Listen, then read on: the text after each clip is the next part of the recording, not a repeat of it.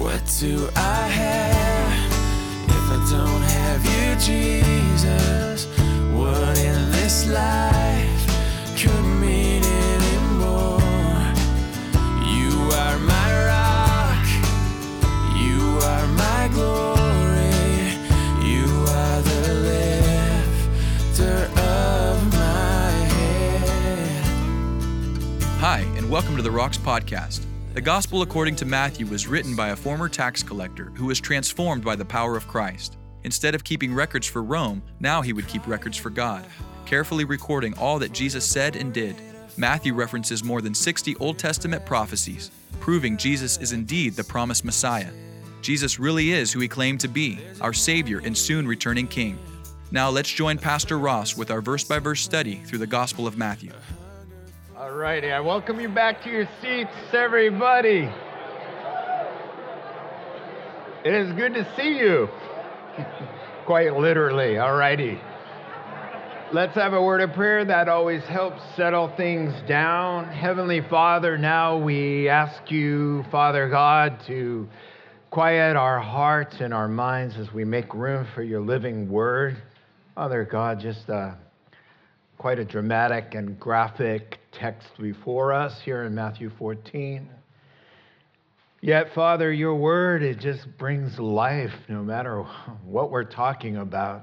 There's encouragement for us, your people. So we pray that we would learn vicariously through the sins of others in this passage, God, how to live right before you and be blessed and not suffer those consequences. It's in Jesus' name we pray.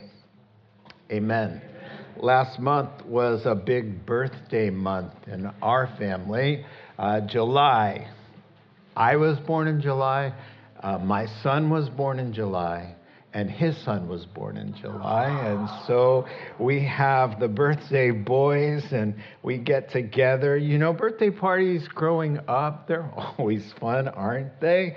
But even better is when we grow up and we get to make our kids so happy and bless them at their birthday parties. And now that our kids have grown up, we really miss that. Barb, of course, would make a theme out of every birthday and over the top. Amen. Okay. And you know, Jordan and I would go to Disneyland every year. September, it was really nice. We need to start doing that again. But the grandkids, you know, you can do it with the grandkids, man, and even better, right?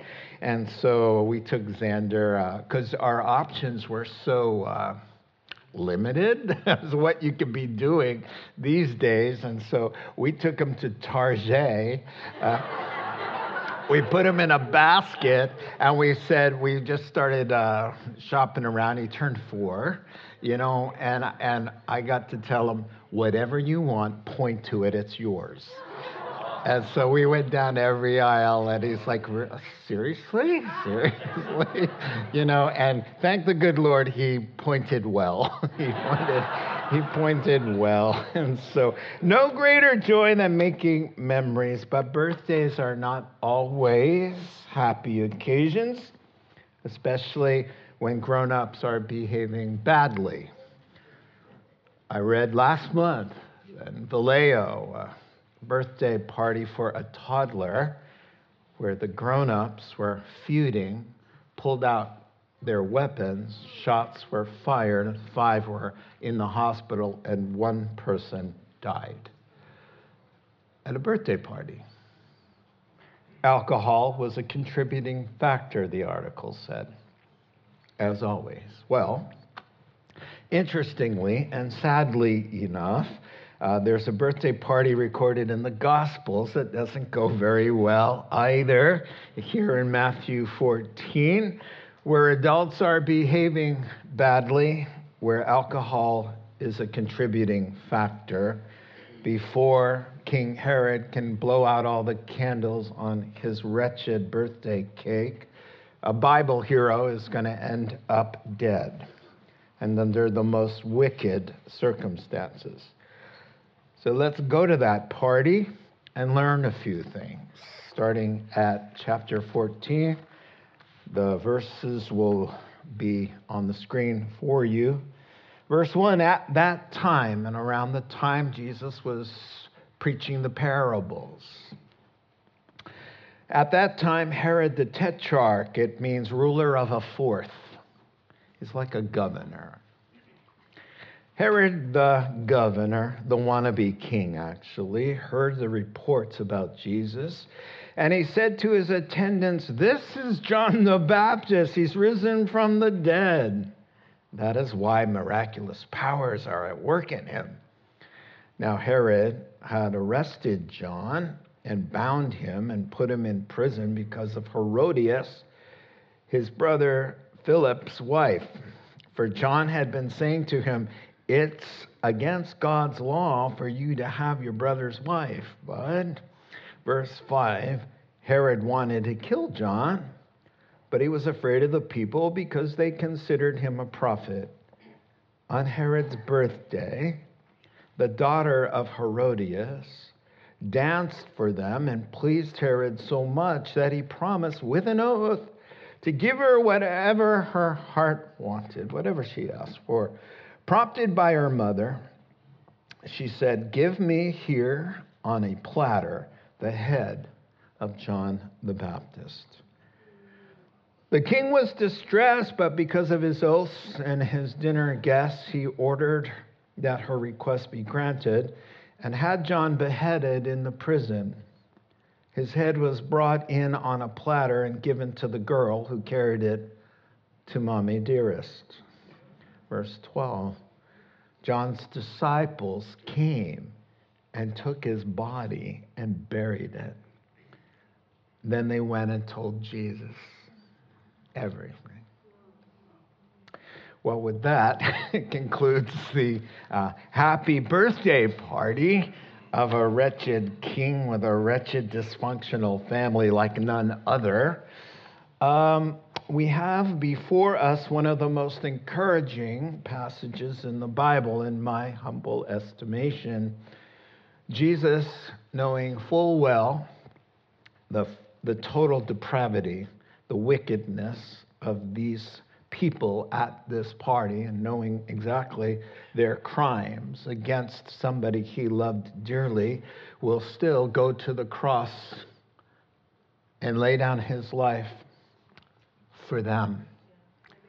For everybody you read about in this story, he loved enough to continue his mission to go to the cross and lay down on a piece of wood that he created, because he created all things, because he's God, to die so that they might have a way of escape the condemnation they well deserve, the wrath that they deserve, and instead get mercy and love and eternal life. And so let's go to the birthday party. The birthday boy has made a wish, and instead of blowing out the candles, he decides to extinguish the life of who Jesus called he called John the greatest character of the Old Testament, because he introduced to Israel and the world the Lord of glory. So I have here, by the way, the only time a Jehovah's Witness ever made me laugh out loud was when I said, "What's up, by the way, with the no birthday parties? How sad to be a Jehovah's Witness as a kid. You're not allowed to have a birthday party." And he goes to me, he says, "Do you remember reading about what happened at King Herod's birthday party?" And it made you LOL too, right? And did you ever read about what happened at church to Ananias and Sapphira? Struck dead right in front of the offering box. Bam. Did we stop going to church because something scaly happened there? But I digress, as I often do. So, yeah, a very nasty gathering. John had a phrase, and Jesus quoted him too: "A brood of vipers, a little hole of nasty serpents," a perfect depiction. And so here we go. Jesus is really going to die for these people to change their destinies. It's just a wonderful thought. These 12 verses divide quite nicely, really. And verses 1 and 2, we have a conscience ignored. Verses 3 and 4, we have a king who is warned. Verses 5 through 8, we have a woman scorned. Verses 9 through 12, we have disciples forlorn. So they rhyme a little bit, okay? A conscience ignored, a king who's warned, a woman scorned, and disciples forlorn. I was talking to a builder here on, what was it, Friday night or Saturday night? And he said, he was building something. I said, how do you just do that? And he said, it just pops in my head. I know how to build. That's what I do. And I told him, when I prepare sermons, just that's what I do. It pops into my head. I'll be driving in the car and I'm thinking, ignored, warned, scorned, forlorn. Doesn't everybody think that when they read this passage, And so it kind of helps you remember stuff, right? So now we are going to dive in here. He says here, we got the verses up there for you, 1 and 2. I like to paraphrase as you read along, okay? It was around that time that word on the street reaches Herod the Tetrarch, right? The wannabe king. In fact, Mark's account calls him King Herod because that's what they called him. So the wannabe king hears the news about Jesus' miracles and what he's doing, verse 2, and he tells his staff, and the word means his boys, oh no, this must be John the Baptist. He's risen from the dead, and he's going to come and get me with his magic powers, okay? That's kind of a paraphrase, all right? But that's what's going on there because he has a conscience. He's ignoring it, and it manifests itself here with delusional paranoia. So let's get to know this Herod a little bit better. He comes from a dysfunctional family, and if you don't know which Herod it is, I don't blame you because there are quite a few. And so I've got a slide here with a chart, okay? Herod is a title, and so you just never really know who you're dealing with. So, of course, we've got Herod the Great, who's famous at the top there for ordering the death of all those babies around Christmas time. And he dies, but the 4 sons who survived him, because he would kill his sons and his wives, he had about 10 of them, if they got in his way. Now look at the guy on your left, Aristobulus. He's one of the Herods. He has a daughter, and that daughter marries his brother, Philip. That means Philip, all the way to the right. Philip is married to Herodias. Let's call her the bad gal in the story. This is her start in life. So the niece, Uncle Philip marries his niece. Okay? It's going to get even more interesting. And so Philip's brother, Antipas, who's next door there by 1, right? He visits Philip and Herodias and seduces Herodias away. And now Herod Antipas, who is the only Herod in the Gospels, besides the father who's dead now, right, who killed the babies. So anytime you read about Herod in the Gospels, you're reading about number 3 there, Herod Antipas. Now he's married to his niece as well, because he's the brother of her father. All right? So he's married to his niece. And we could go on there. There's Aristobulus's son, Agrippa, number 1, is the Herod from Acts chapter 1 through 24. So he is the one, for example, who put James, the brother of John, to death by the sword. in Acts 12. And in Acts 13, he's the one, an angel of the Lord, struck dead, and he dies, and he's eaten by worms. You remember that happy little detail? Yes. Well, then his boy is the one who listens to Paul in the latter chapters of the book of Acts. And so he's the one who says, you've almost persuaded me to become a Christian. So there you go, the Herods. It's quite a swamp. It's the first original swamp. You know, you thought it was Washington. It's actually the dynasty of the Herods. And so no worries, Jesus will drain this swamp when he appears in Isaiah chapter 9 and verse 6 says, the wonderful counselor, the almighty God, the Prince of Peace, the everlasting Father, will come, and the government will be on his shoulders. And of his reign and peace, there will be no end. And so that's a happy way to think about the Herods, okay? Because their days are numbered. Amen? Well, he's got a dysfunctional family, and he's also got a guilty conscience. So let's get back to that. Thank you. All right. And so you know what a conscience is. A teacher asked a fourth grade little boy, what's your conscience? And he said, it's the thing that makes you tell your mom what happened before your sister does.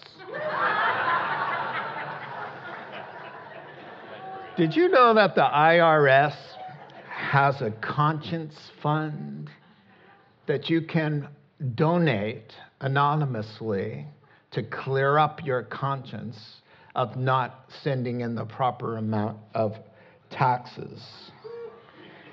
They got a letter with $1,000 check in it. It said, I've been having trouble sleeping lately. My conscience is bothering. Here's a check for $1,000.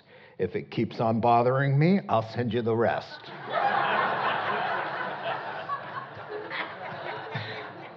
I have a happy face by that. I have a smiley face. Now, have you ever heard the saying, a guilty conscience needs no accuser?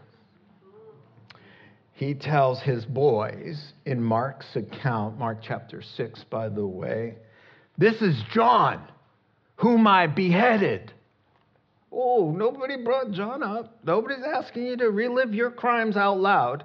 But as soon as he hears that this is about Jesus, in a delusional paranoia frenzy, he says, this is John because I killed him. He's come back to haunt me. And the reason he has magical, mysterious, miraculous powers is because I beheaded a righteous man, and now God's given him powers, and he's going to use those powers. He's coming this way. And that's kind of the gist of what's going on there. Nobody pointing the finger. Nobody has to remind him of his dark deed.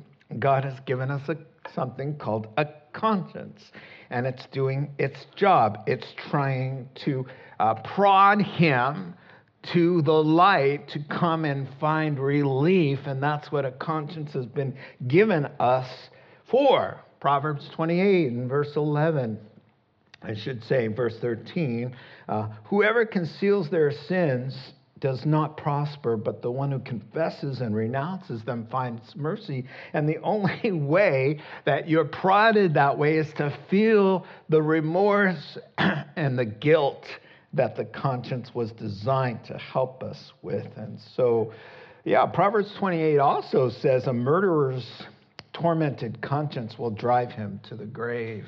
He'll be a fugitive for life. And this is this poor guy's problem. He's a tormented soul, and he sees this talking head. Why did you kill me? You know, speaking to him. Reminds me of Edgar Allan Poe. He had a story that we were subjected to read in the 6th grade, which is now, I would consider child abuse, to have to read The Telltale Heart. Look it up. I'm not even going to tell you about it. But yeah, the ghost of a guilty conscience. And so it doesn't even make sense. He knows that Jesus was alive and with John together. You know, he knows that. But he's delusional because a suppressed conscience will present itself in mental illness. I was reading an article in the National Institute of Health on this, and it said a major factor in delusional paranoia is unresolved guilt. In other words, I deserve punishment, so therefore everything and everyone is out to get me. Oh, doesn't that make perfect sense, right?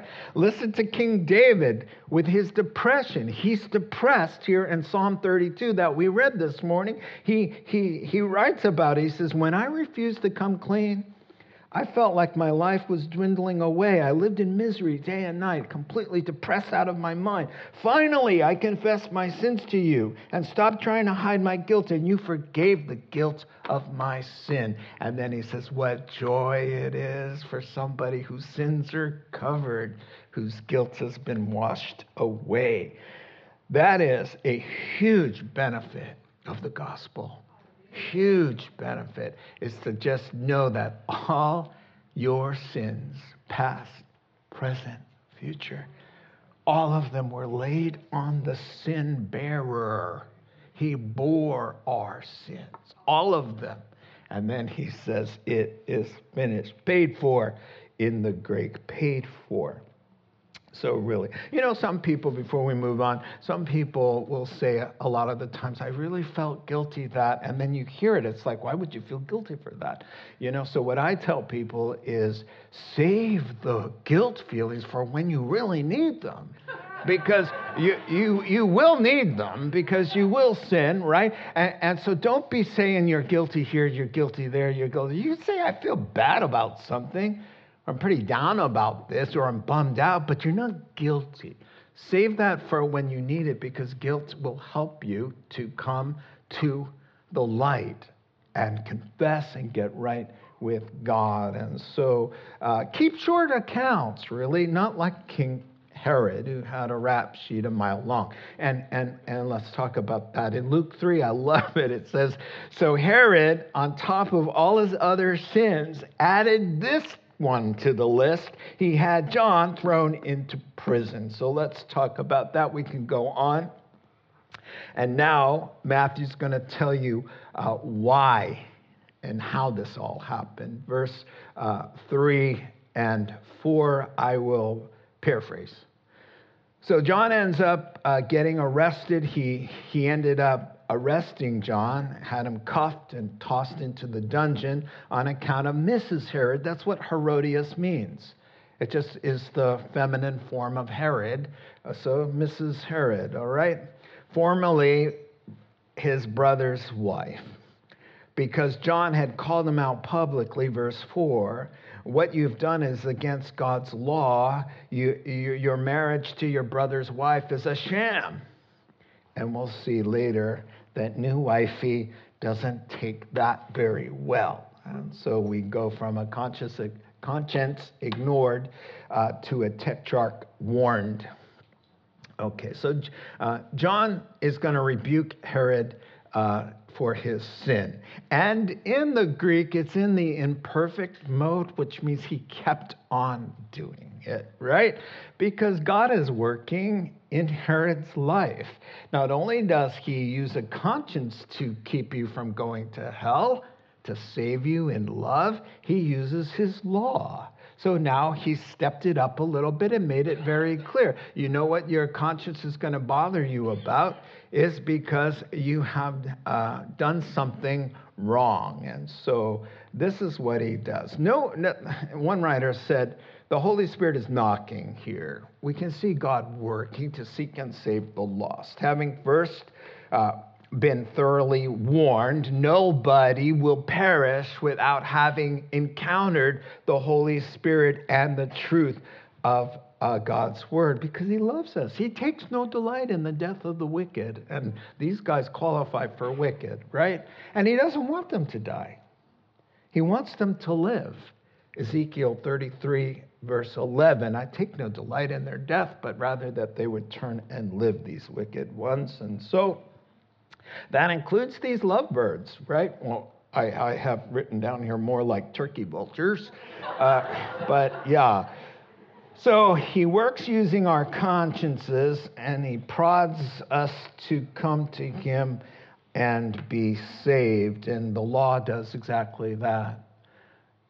The law wasn't given in expectation of us keeping it.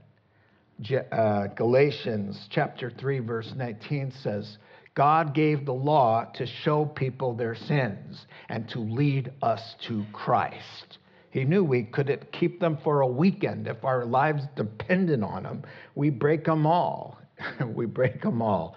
And so what law did John bring out by saying it's unlawful what you did? Actually, there are 3 strikes against King Herod here. Number 1, thou shalt not commit adultery. Number 2, Leviticus 18 says you shall not marry a close relative like your niece, And then there's, and number 3, thou shalt not marry your brother's wife, for this dishonors your brother. So 3 specific commands. The one John's talking about is the 3rd one. You can't have your brother's wife. What you've done is against God's law. Therefore what? Therefore what? Therefore repent. You've done something against God.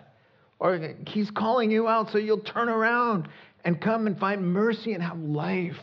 You see? So yeah, he's broken more than 3 commands too. And by the time the party's over, there's probably 100 things, 100 sins that are happening at that party. So one writer said sins are like germs. They're like bacteria under the microscope. They form little chains. It's hard to see where one sin starts and the other leaves off. You see? You just tell one lie, just one lie. And what comes of that one lie, just dozens of other sins are connected. And so we need to stay away from that. And so, yes, here's a compilation. We'll move forward now. Now, this is an expanded paraphrase. And what I've done is brought in Mark's material that's unique to Mark. All right, so verse 5. So Herod would have straight up killed John at first, but he lacked the courage. He was afraid of the repercussions because everybody believed John was a prophet. Verse 6. So on his birthday, he invited the high officials and military commanders. This is all in Mark. All the military guys, all the leading men of the city, and his wife's daughter from another marriage came in. Her name's Salome. It's not named, but Josephus names her, the historian. And she danced for the guys. It made Herod so delirious, he promised with an oath, I'll give you whatever you ask, up to half of my kingdom. Prompted by her mother, she says, please bring to me the head of John the Baptist on a silver platter, please. She doesn't say silver, right? But we say that. In English, we'll say, I want something done, and bring it to me on a silver platter. But we add the silver. It's not in the text. But we're inspired by this sad little statement. You know, you might not want to use that statement now that you know where it comes from. So the conscience is ignored, and the tetrarch is warned, and now the woman scorned. Now, you know the full saying of hell hath no fury like. You've heard this before somewhere. And if you're thinking it was Shakespeare, well, you're close. It was another British playwright by the name of William, last name Congreve, 1697. He's the source of that statement. He had a character named Queen Zara, who was caught in a love triangle, and she was spurned, and she unleashed the fury after her betrayal. And so the odd thing here is that the odious Herodias, I came up with that one. You're not going to find that one anywhere, except in my notes with a smiley face here. Odious means extremely unpleasant or repulsive. Come on. Give me the head of this prophet at a party? No.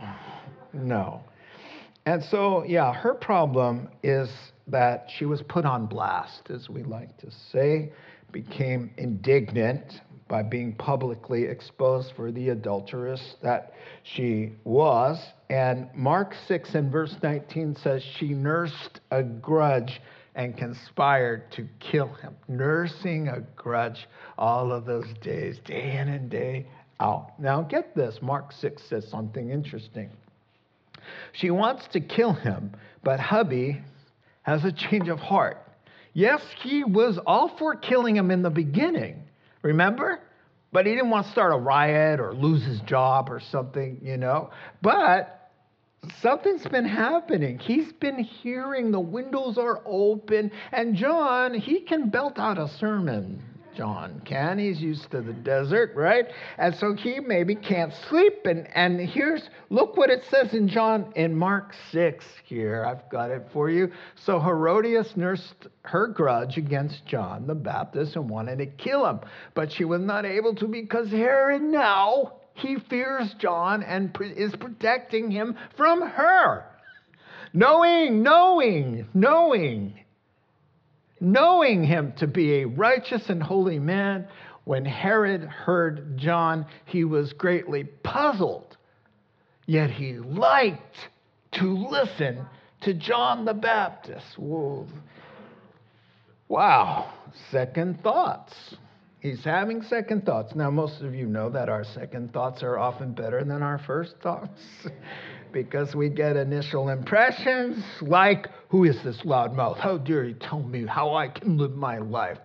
All that matters is you love a person, right? Are you telling me I'm doing something wrong? I divorced the current one, and we like each other, okay? You got a problem with that? Yeah, God does have a problem with that. And so, but then in the meantime, he's hearing John's preaching, right? And echoing up is the goodness of God. The wages of sin is death. The coming judgment, the axe is at the tree, chop, chop, Matthew 3, right? And so, what does it say?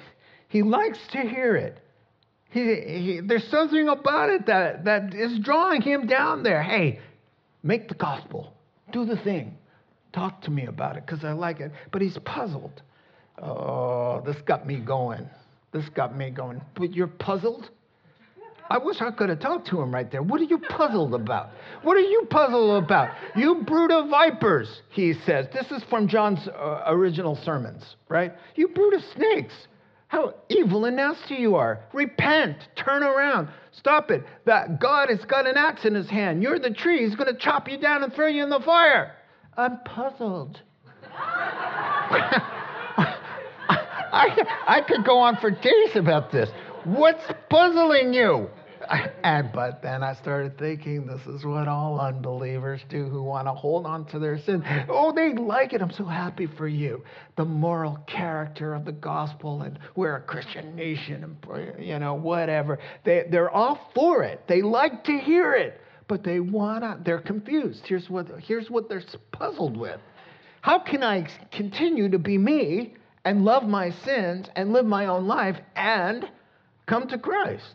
How does that work? I'm so confused. You don't need to be confused. You can just listen, and then you come and you repent, and you become somebody who's new and different, not with you clinging to your sins and your old way of life. The only people who are puzzled by a simple gospel. There's a heaven, there's a hell. Jesus died for you. You want to go to heaven or hell? I'm puzzled. The only reason you're puzzled is because you want to hold on to your sin. As soon as the truth becomes more important, you will not be puzzled anymore. So the wife wants him dead. He's convinced he's a righteous and holy man. That's unbelievable to me. And in light of what happens. And the wife wants him dead, but he's got him away somewhere in the dungeon that she can't reach him. He's protecting him. That's unbelievable. Now, what a very great way we could have read, and this is a start. This is a start to repentance. He could have gotten saved. He was on the road. But the road to hell is paved with good intentions. It started out, hey, you're a good guy after all. Hey, I like to hear this gospel. Hey, it's a lot different. And he's had a change of heart, but he doesn't go through with it. How many people will be in hell, sadly, that thought a lot about repenting and like to hear the message? And we're thinking, someday I'm probably going to do that. But they died. And that does happen to people. Now, out comes, back to the story. Do we have the text there? Out comes Salome. Salome is the daughter from Philip, the first marriage. She brought her into the marriage. And her name means peace, from a derivative of shalom. Salome, right? Now, I have an interesting thought here, is that perhaps Philip and Herodias named her because of what was on their mind, because what they needed most in their sick, twisted, empty, royal lives was some peace.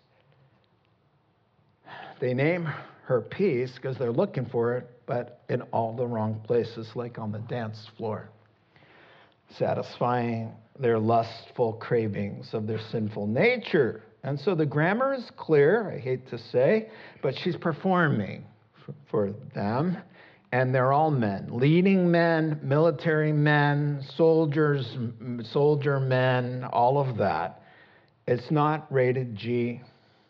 What is she, 15, 16? And they're not drinking Diet Coke. And now it's a den of iniquity, another term that we've adopted from Jesus, who called the temple a den of thieves, and we've adopted that to a den of iniquity. So things deteriorate, and now it's a drunken men's club, and his blood niece, his stepdaughter, his own wife's daughter, his great niece, is now a burlesque star at his birthday party. Yuck and sad. Not uncommon though, right? That's what grown-ups do, the lost ones. They are so caught up in their own lusts and their own drama and what they want, they put their kids through hell. So where is the grown-up to help this teenage girl, to mentor her in righteousness and the right ways and the path that leads to life? Oh, there's no grown-ups in the room. A bunch of grown toddlers, right? And really sad, and really sad when grown-ups do that. Marriages will split, and then the mom poisons the daughter or the son, and it's just terrible, or the other way around. And so just terrible things like that. And so no grown-ups in the room. She's being mentored down the wrong path. Where's Queen Vashti? Do you remember Queen Vashti in Esther chapter 1? Same sort of thing happening here. The king gave in honor of himself a big party, and everybody was there, and the wine was flowing, and he gets this idea, Xerxes, remember? He goes, my wife is so gorgeous, I'm going to show her off to these guys. Well, she was hosting the gals, and they were having their own banquet, right? So he sends word to her, I want you to come in here. We're all kind of... It says in the scriptures, he's a little drunk at the time. The wine had been flowing down his lips, right? And so he sends word to Vashti, come in and show all these guys, this is my wife. Do a little dance. And she sends a word back saying, I'm busy. No, I'm not going to stoop to your drunken party and come and dance before those lascivious men. You can look it up later. And it costs her. It always costs you when you stand up to the wicked in this world. And maybe you'll be seeing her in heaven. So onward, Herod belches, and then he starts running off his mouth. He's downed one too many, and he swears by an oath, up to half of my kingdom. To keep on dancing? Probably. So she goes to Mommy Dearest. Mark tells us this. She runs out to Mommy. Because, what should I ask? Tuition at the University of Alexandria? No. How about my own personal chariot? Mom, or how about a position in his administration? Oh, I could be ambassador to some other country. How about, a villa overlooking the Mediterranean? He said up to half of my kingdom, and he's wealthy. Mom, what do you think? What do you think? So Odious Herodias reapplies her lip gloss. And she says, oh, no, my darling. And then she gets the Cruella de Vil smile. And she says, now it's time, darling, to make our move, right? I want John's head on a platter, and it says in the Greek, now. Oh, we don't need any time. We don't need a cooling off period. We want this to happen now because her hate for John was hot. Now, the girl has some options. Granted, she's 15 or 16, whatever she is. She's got no bone to pick with the Baptist. This is all secondary offense, all from Mom. Everything Mom's been muttering. So she's picked up perhaps something there, but she certainly doesn't have a problem with him. Just what poison she's heard from Mama Bear. And now, wouldn't it have been nice for her to put her hands over her ears? You could have read this. And said, Mom, and to burst into tears and run out screaming with her hands over her ears. You could have heard that. You could have heard that. We have options. It doesn't matter who's telling us to do what. And it doesn't matter how old you are. If you're old enough to dance at a party like that, you're old enough to say, no, Mom, you must be kidding me. I'd rather live in a tent in the backyard. Go ahead and disown me. That's the truth, right? And so Herod, what about Herod? He has options too. He has options.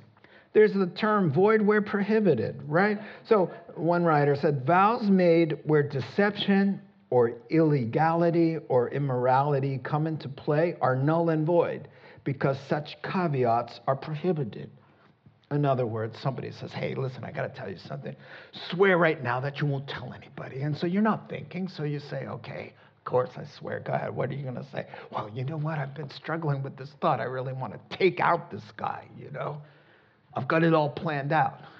Well, you can break that promise. You really can. You can really pick up the phone and break the promise because it's not really a vow. It's not a promise when you are an accessory to murder, right? And so, common sense. Sorry, Salome, So, he could have said, listen, sorry, Salome. I can't murder a holy and righteous man who I've come to realize is a holy and righteous man. I can't do that for you. So just because your mom wants him dead, so try something else. How about a trip to Spain? I don't know. I hear it's really nice weather there in Mallorca. Okay, moving on. Let's finish up. I thought it was a good idea here to finish up. So Herod was aghast. The word means aghast, and one Bible translation has it.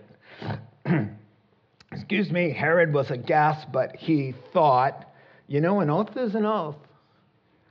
And what will my buddies think here? So he immediately, it says in the Greek, sends an executioner. That's in Mark. And John's head was brought. It got delivered to the girl who gives it to Mommy with a smile.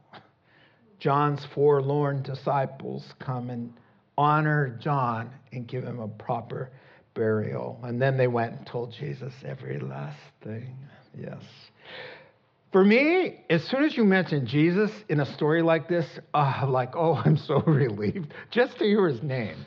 just to know there's some hope and there's some light and that there's a couple good guys in the story. Not everybody's wicked, right? You got some guys who are really taking their lives in their hands by going to that fortress there, Petra, and they're asking a deranged king who killed their leader, and because of a message that they themselves endorse.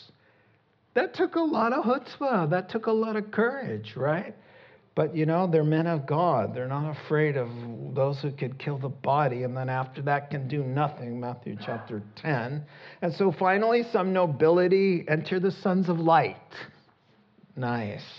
So they go and ask the body for the body. They remind us of Joseph of Arimathea, don't they?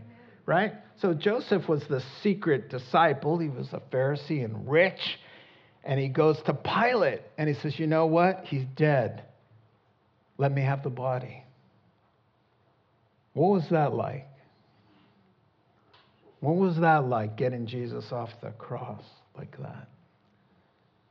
Wrapping him up and hauling him off to his own cemetery plot.